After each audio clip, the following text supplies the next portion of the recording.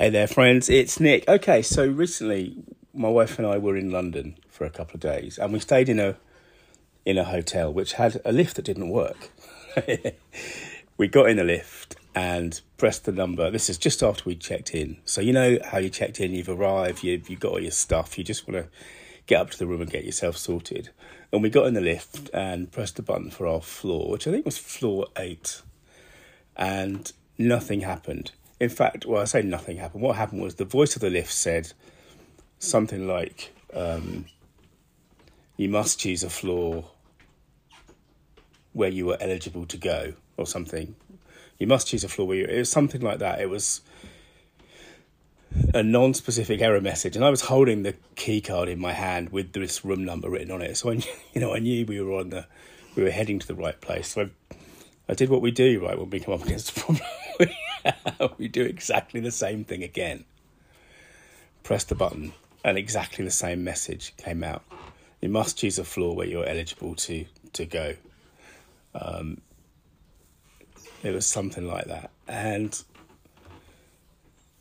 in that situation, we just kind of stumped. And we were stumped until someone else came into the lift and showed us that we had to wave our key card in front of the little sensor so the lift knew that we were allowed to go to our floor. Now, I have had this before actually in my life, and because you are intelligent, well-travelled people, I'm sure you've had it too, and you probably realised exactly what was going on when I said it. But for me, the challenge with this is the messaging. So they did have a sign written in like one of those, you know, when you were kids, those kind of little ticker tape messaging sort of things. I forget what it's called, but you know, where you take a little machine and you can type out a message that's got like almost like a 3D sort of look. I forget what it's called, but you know what I mean. And that was taped over the top of this little sensor, but of course it wasn't on the panel where you push the button. It wasn't in the place where we all we focus our attention when we're in a lift, when we're trying to get somewhere we need to go. And as I've said before, our ability as humans to focus on one thing and miss all the other things is remarkable. So the first thing is that the sign saying that we needed to do this, it wasn't clear. It wasn't in the sort of the locus of our focus. The focus of our attention. The second thing is that the message that came out, which I guess was obviously pre-programmed by the company that made the lifts, it wasn't specific. It just said you're not allowed to go here.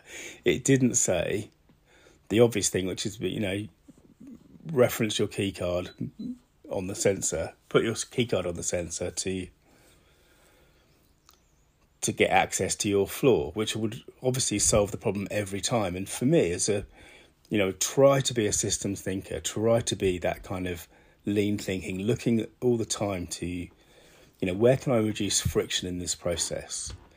To me, this is a massive piece of friction. And, it's also one of those things for that hotel.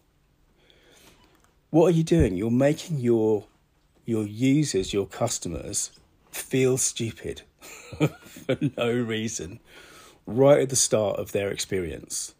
And we often, checking into hotels is often not stress-free. There's often a queue if you're, I think we were in a Premier Inn, and Premier Inn is a brand we've used for a long time because there's a really good balance, I think, in Premier Inn of sort of functionality and price.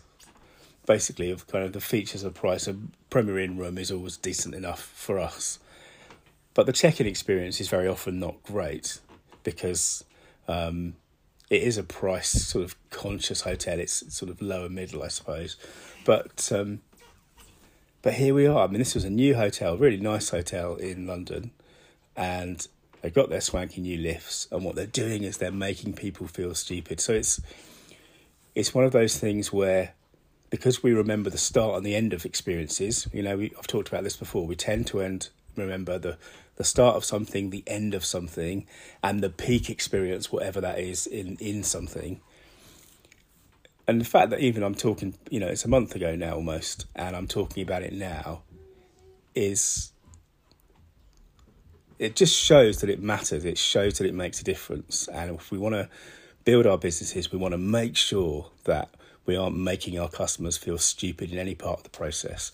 That's how we make sure that our stories mean business.